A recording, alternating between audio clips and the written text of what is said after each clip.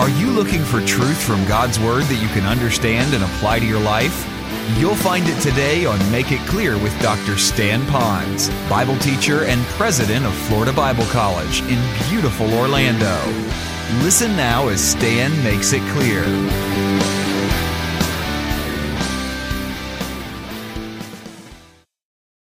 Now, while we say Happy Mother's Day to people, I think about the crowd that's here. I see some of you that are mothers. I see some of you that are grandmothers. I see some of you that might be great-grandmothers. I don't know. You all look just so young. And then, of course, there are those who hope to be mothers someday. And so I just want to say Happy Mother's Day to you. On the other hand, though, I know that there are a lot more people that are listening to me that perhaps are not mothers, and today is not a Happy Mother's Day. And I got thinking about those people that would not see Mother's Day as a Happy Mother's Day. And the list really almost got too long. First of all, it could be those who are single, those that think, will I ever get married so I could have children and be a mother? And then you have those that are married, but they're childless. And they've been praying for so long that God would bless them with a child, and they still don't have a child, and so today is a hard day for them. And then there are those who have lost a child.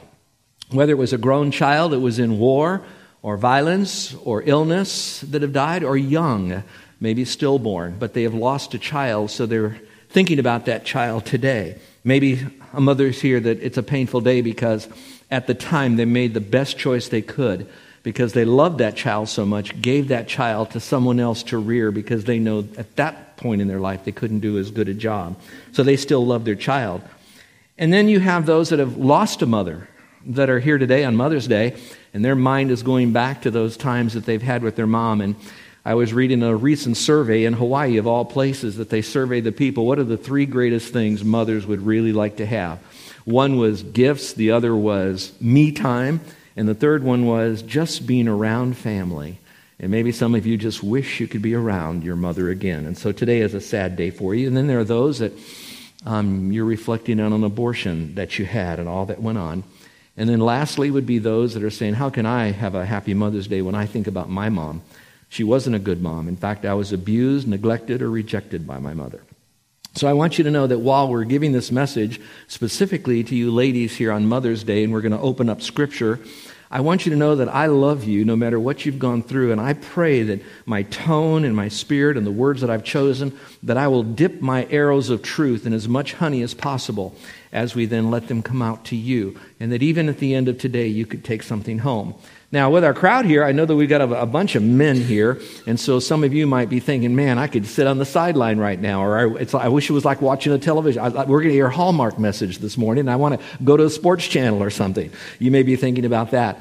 But let me remind you that whether you're married or not, or single again, whatever that might be, that wouldn't we want to honor the Lord by loving others, and particularly the ladies that are here today? And maybe some of the things that you might do would be to pray for them. Pray for yourself to know how to better honor women in your life. Maybe in some cases empower them where they need to be empowered. Carry some heavy loads for them. You know, those types of things. Maybe just be alongside them when they have special needs, that you can be there in an honorable and appropriate way. So in a sense, while my message is more directed to the ladies that are here, I do want you men not to feel like you can disengage and check your phone and all of that. Listen in and say, Lord, help me to hear the message and what I could do to either affirm or help the woman in my life that you have placed in it for me. I might also say that this section of Scripture that we're studying in Titus, it's Titus chapter 2. It's actually a letter that was written in a very special way to a person by the name of Titus. He was a pastor on the island of Crete. The island of Crete was kind of a swashbuckling pirate island way back in the Bible days. And there were new churches of people coming to faith, and they were trying to put in together, etc. So you had all sorts of women that were in those churches. You can imagine how many of them might have been abused sexually and maybe even involved in trade, sex trade, traffic, all of that. It was a bad island, and they were coming to faith. And now they're going to hear a message that's going to lift them up, but also position them in a special way. So think about that. It's also the second chapter of 3 chapters in Titus. The main phrase, if you want a phrase, in Titus is just the simple phrase, good works. It's mentioned once in chapter 1, twice in chapter 2, 3 times in chapter 3. You'll find that in chapter 1 it talks about good works, or the truth, living it out, good works in the church. Chapter 3 is living out good works in the world. But we're in chapter 2. And this is living good works out, mostly in the home or on the job. So it deals with the day-to-day life experiences of living good deeds. Now again, for you guys, and I'm part of all of this, is that when we're talking about verses 1 through verse 5, it actually starts out by giving a responsibility or a command to the guys. So the guys are vitally connected to this passage, although I'm kind of centering it down on the woman's part. And why? Because it is Mother's Day today, and I want to leave you mothers with a gift from the Lord, a special teaching for you in your world. Now let me tell you something, because some of you are smart enough, you're going to say, you're going to talk to me about women and what we should do. You're a guy. Well, the last time I checked, I am, and I plan to be one until the day that I die. What makes it even more interesting is that this was a letter from the Apostle Paul, man, to Titus, man, speaking to the church, but now specifically to women. So you might be saying, how in the world is that? Why would I want to listen to a man tell me about feminine context stuff? All right? Well, let's go back and raise it up even further. Whatever Paul is sharing, he is getting that from God, the ministry of the Holy Spirit. So in a sense, it might come through the voice of a man, and even my voice of a man, not that I'm an apostle or anything. It is still truth coming from God. So perhaps just lay aside for a moment that it was Paul, a man, speaking to Titus, a man, who then has now a man teaching you this today, this morning. And just sense, this is coming from you, Lord. So if you could, obviously, I want you to lean into the message and say, Lord, what in this message could I take home? What would be my take-home point for me? Now, those of you that are ladies that are not mothers, you too may think you're on the sideline and think this is not for you. I imagine there are women today that thought they'd never get married, and now they are married. And there are some that are married today that wish they weren't. I get that, But at the same time, there's still something in here that we can apply to our life. And you're going to see how that fits in just a few moments, because I really want to add value to your life. Now, the title of the message I called is The Beauty of Christian Womanhood. Now, that's a nice title in Christian, and particularly godly women. They embrace that title. They like that, the beauty of Christian womanhood. But if I was on any late-night talk show and I wanted to talk about the beauty of Christian womanhood, I have to tell you that I would be so slammed, so attacked for all three of those phrases. First of all, just talk about womanhood, women power. What do we need to even have gender at all? We're gender neutral. So the whole issue of femininity or womanhood, I would be attacked because I believe there is a gender identity separation. And then I talk about Christian women. Well, just being Christian is bad enough, but being a Christian woman, well, that must mean you're nothing more than a slave. That must mean that you're beat down. And they develop all these caricatures that other shows have now shown that is dramatization of things that aren't true, assumptions, place it upon that. So now I'm attacked if I talk about womanhood. I'm attacked if I talk about Christian womanhood. Then if I throw up beauty of Christian womanhood, oh my word. By then, now I'm trying to take this Christian woman and I'm now trying to fashion her a special way, make her a special kind of Christian woman when I talk about that.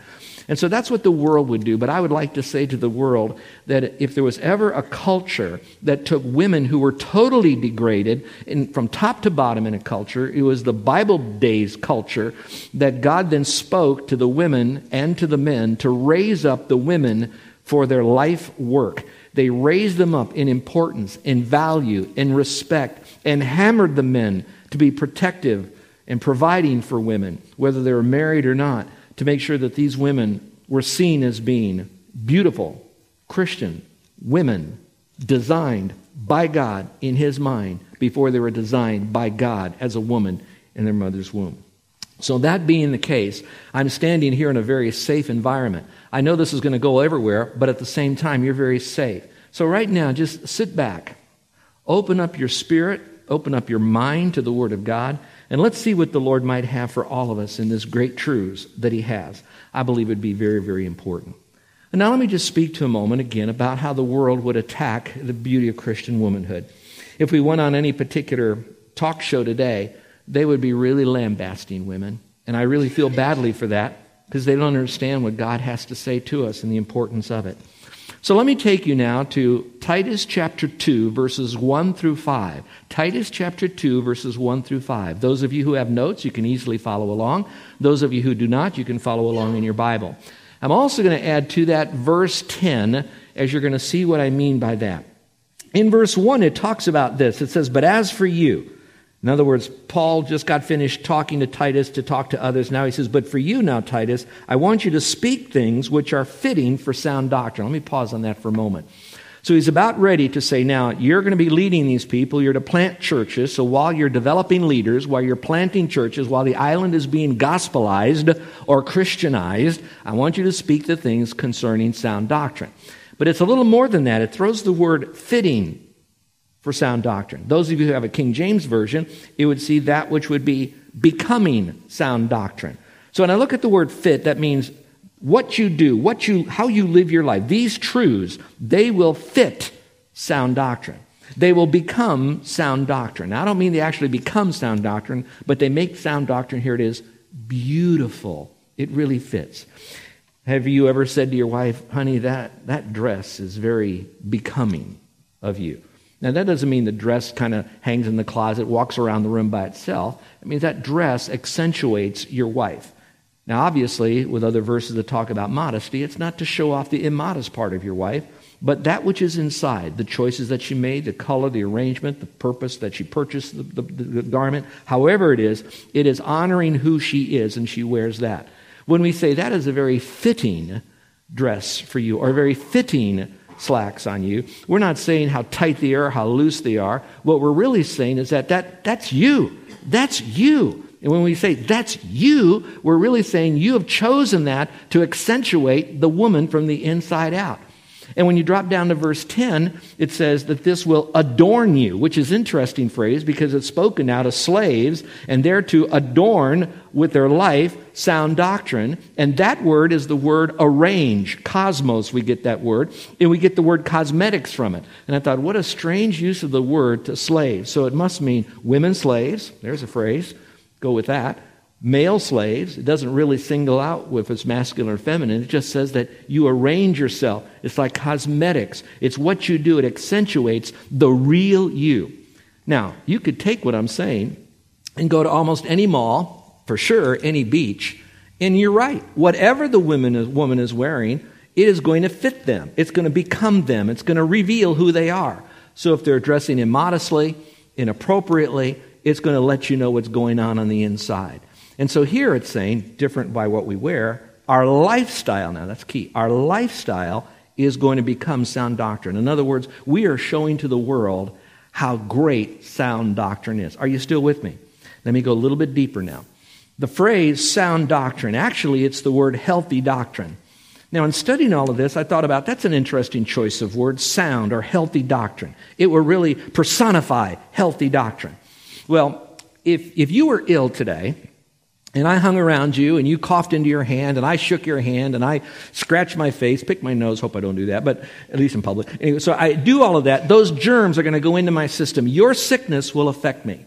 What's unfortunate, though, is that if I'm healthy and you're sick, and I shook your hand, and you took your hand, and you scratched yourself, and whatever my health went into your system, you still won't get well. Physicalness, I cannot make you healthy or well. All that being said is, the unique thing about doctrine is it can take a spiritually sick individual, frankly, a spiritually dead individual before he's even sick, and provide life and health for them. So since there's power in sound, healthy doctrine, then I want to adorn it. I want to become it. I want to fit it. I want to make sure that I'm accentuating that in my life by how I, watch this now, live my life. So that's really the backdrop of what we're saying here to the women here, is that this is our way to really honor the Lord. One person said this, I wrote it down, I don't even know who said it, I thought it was so good, and it goes like this. Ladies, I think you might appreciate it. Put on the lipstick of a kind tongue, blush of purity and innocence, a foundation of godliness, eyeliner of compassion, and mascara of sincerity. And so here's what I would hope for you today, ladies, that when you leave, you will leave with a bag full of spiritual cosmetics, with an irresistible spiritual attraction that will catch the eyes and the mind of the lost world beyond our doors here for the glory of the Lord. And I pray that for us today, for all of us, and we men will provide that to help them. Now, you ladies, I'm going to compartmentalize you. I know this may be a little difficult, but I'll try to do this. I don't want to put you in boxes just to make you feel like you're in boxes, but I want to show you that your life is in different boxes, and these truths need to be applied in each of these boxes. Now, here's box number 1, ladies.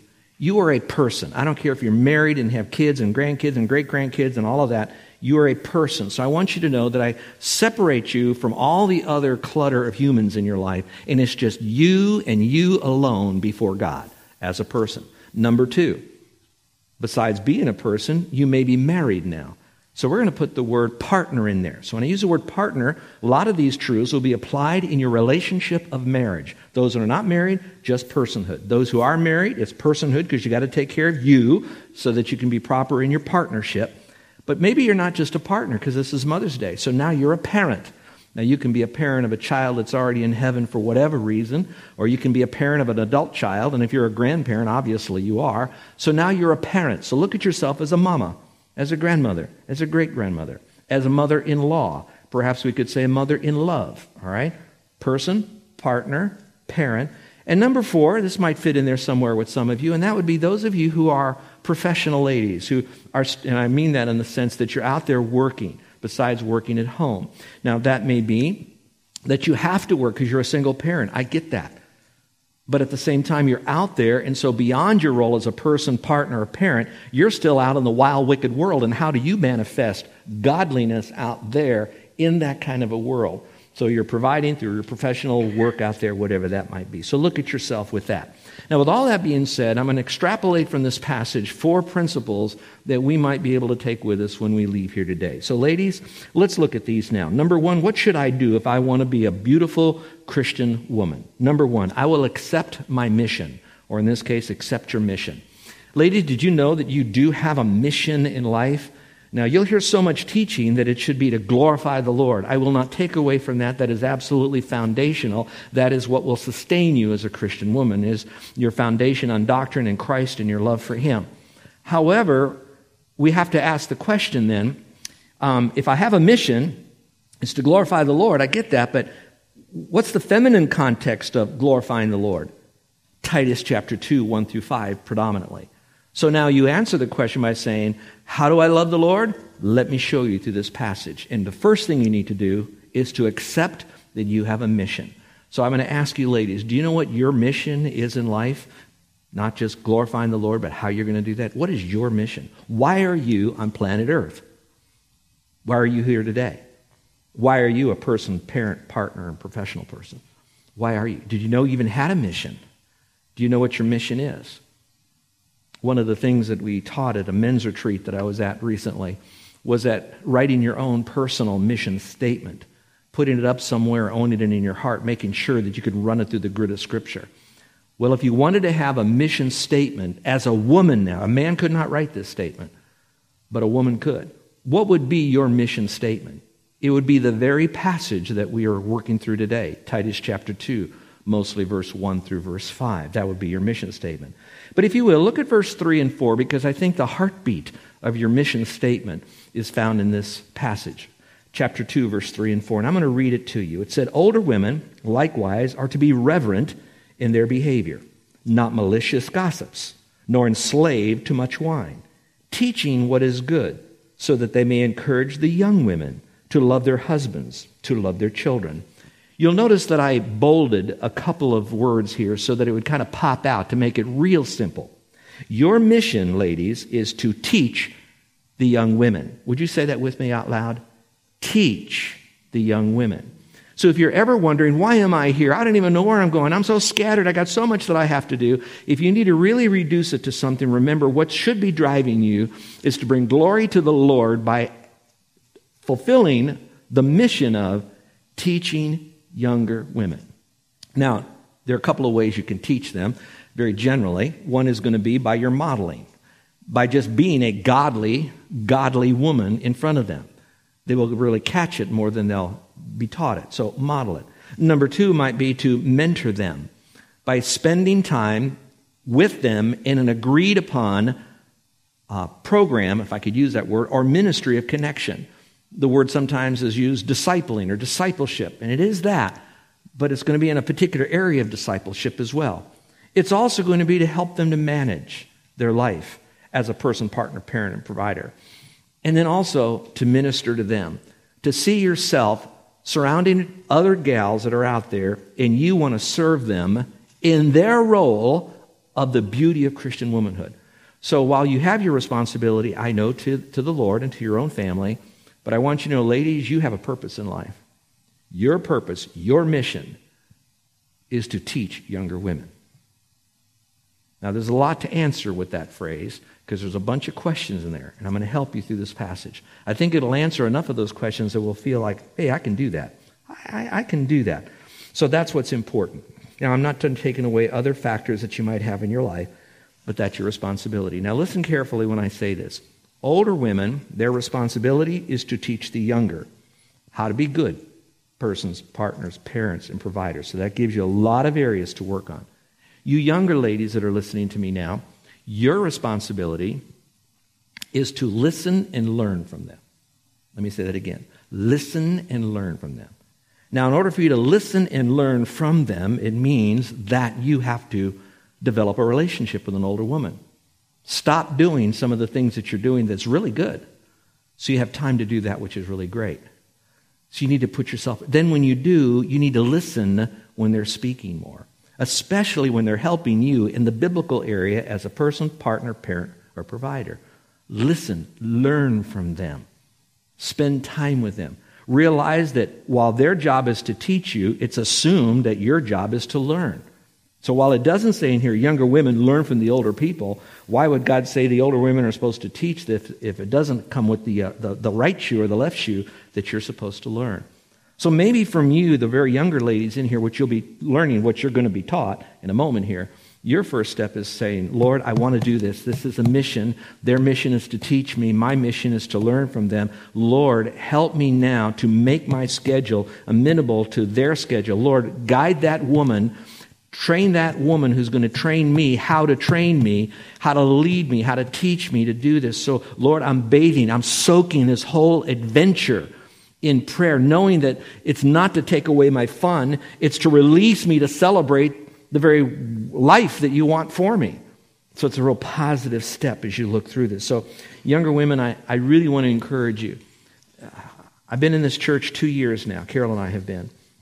And this church is loaded with a boatload of women who are walking with the Lord. Some of them might need to have some special training on redesigning what they teach, not who they teach, what they teach and how they teach younger women. But at the same time, they are there for you. You have a plethora of folks that you can lean on. There's no one's perfect. Doesn't always have to be the personality, connection, chemistry, but they're there. God has really blessed you with that. Now, some of you might be thinking, well, where are the girls learning most of that? That's a conversation to have when you go home. Where are the young ladies of today learning how to be godly, or just to say, persons, partners, parents, providers? I think most of them are learning from every part of culture they can.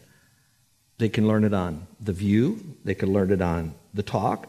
They can learn it on The Chew. I think there's a program out that now. They got one, maybe, I don't know, called The Squawk Box. Whatever it might be, they're being mainlined through their literature, through their DVDs, through YouTube, through Facebook, through what they're hearing in the girls' locker room, how to live their life. That's what they're getting out there. And the older women, they're struggling with that. But I would like to encourage you older women to remind them of the commitment that they need to make. Younger women today are taught, if you're not happy or satisfied with that old goat of a husband, just leave him. And here's the big phrase they use. After all, you have the right to be happy, and don't let anybody take it away from you. And you go after that happiness no matter what. That's what they're taught.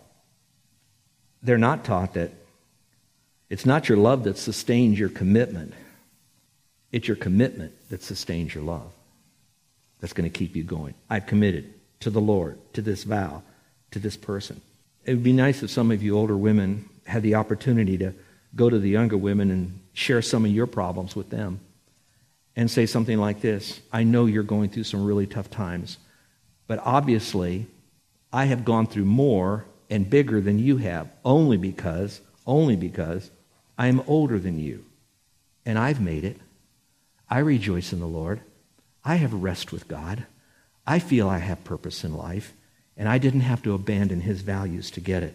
The world says that the pregnancy is unplanned and simply destroy the evidence. The older spiritual woman might respond, the circumstances which surround pregnancy do not determine the value of that child. You're listening to Make It Clear with the teaching of Dr. Stan Ponz, founder of Make It Clear Ministries and president of Florida Bible College in beautiful Orlando, Florida. Make It Clear is dedicated to taking the Word of God with clarity into every person's world. It is the support of listeners like you who make the ministry of Make It Clear possible. You can provide your tax-deductible gift to Make It Clear online by going to makeitclear.org. Or you can mail your gift to Make It Clear, P.O. Box 607901, Orlando, Florida, 32860. Thank you for helping us make it clear. If you would like to have Dr. Ponz speak at your church or event, please send us an email at tellmemore@makeitclear.org. Thank you, and remember to make it clear.